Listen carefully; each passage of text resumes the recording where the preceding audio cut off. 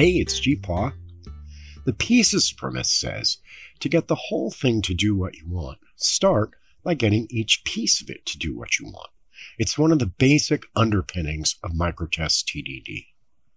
The idea behind the pieces premise is actually pretty straightforward. All programs are divided into pieces, separate parts, each of which performs some behavior the program needs.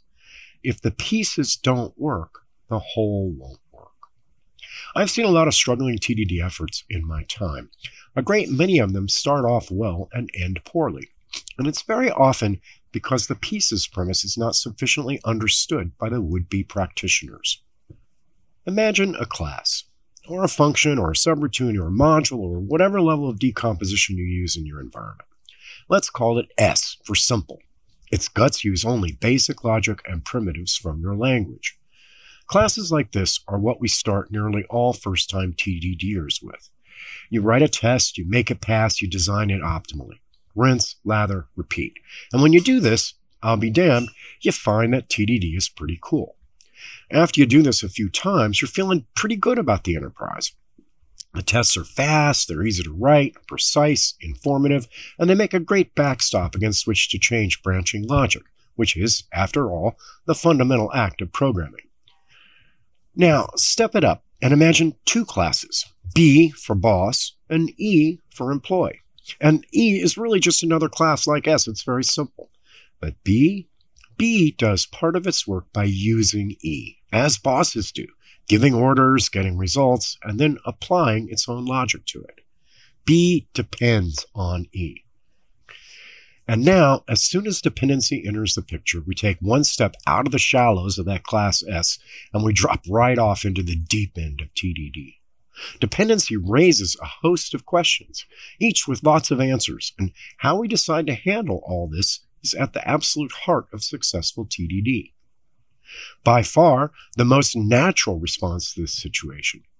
Ignore altogether the fact that boss uses employee. Write new tests against boss, incorporating all of boss's work and all of employee's work. And here's the thing. Down that road lies a very great deal of owie. Why? Well, to put it at its simplest, real programs don't have just two parts, but hundreds or thousands. There are employee classes, but there are also bosses, grand bosses, great-grand bosses, and so on, up until, inevitably, the capo tutti de capi, a boss of bosses. If we follow that natural strategy, we're going to test the capo, ignoring the hundreds or thousands of dependencies. The consequences of this are multiple, and I usually characterize them as varieties of awkwardness. Define awkward as anything that makes us not want to read, write, run, or debug our tests. Testing the capo while pretending that its subordinates don't exist nearly always presents myriad forms of awkwardness. Here's a few examples. Awkward runtime. Capos start programs, and starting them up is often quite expensive in terms of raw clock time. The slower my tests, the less often I want to run them. Awkward setup. All the subordinates a capo uses in a particular case have to be set up in just the way that triggers that case. Setup is a prelude to the actual test, and the harder that setup is to write, the less often I want to write it. Awkward information. When a capo's natural test fails, the problem might be occurring in any one of its subordinates or in their subordinates, leaving huge interpretive awkwardness. The harder a test's results are to interpret, the less they're worth to me. Awkward combinatorics. Capos handle a staggering number of cases. The capo's transitive McCabe complexity is exponentially larger than any of its subordinates. We're asking ourselves to write millions of tests, and in the real market, that's not ever going to happen. Yikes, that's hella potential awkwardness, and I didn't even list all the possible varieties yet. If TDD is really going to work, we're going to have to resolve this dependency question. How? How are we going to get the benefits we dug so much from TDD in the simple case, but apply them broadly in a world of myriad dependencies? The answer isn't an answer. It's a whole bunch of answers, and we'll have to choose among them on a case-by-case basis. And there's no chance we can cover all this in one Muse, but let me list out a handful of resolutions, and maybe we'll do in-depth considerations of them in coming days. 1. Take the natural case anyway. When it was just boss and employee, the potential harm from awkwardnesses was barely visible. That means that sometimes that's the simplest thing that'll do the trick. 2.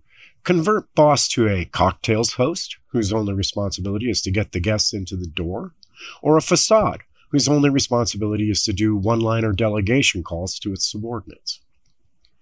3. Make bosses use the results of their subordinates' work rather than the subordinates themselves. In refactorees, this is usually expressed as replace supplier with supplies. 4. Hand bosses subordinate interfaces to do their work, rather than giving them the right to choose their own. This opens us to the ability to do faking, giving them subordinates whose results and interactions we fully know going in. There are lots of subtleties to all this, and to put it together, we're going to lean on the other 4 premises: steering, judgment, correlation, and value. I'll be reviewing those soon too. To close today, I want to give you 2 more thoughts on all this. First, notice that word start. We say start by getting each piece to do what you want. You can have pieces that do exactly what you wanted and combine them in ways to make a program that isn't exactly what you wanted. I know this because I've done it many times. Getting the pieces assembled correctly has its own challenges. The pieces premise only points out that assembling broken pieces is even harder than assembling working ones. Second, don't be daunted by all of this seeming complication. There are a lot of tricks to learn to master TDD, but the truth is, each individual trick is actually pretty easy to learn and grasp.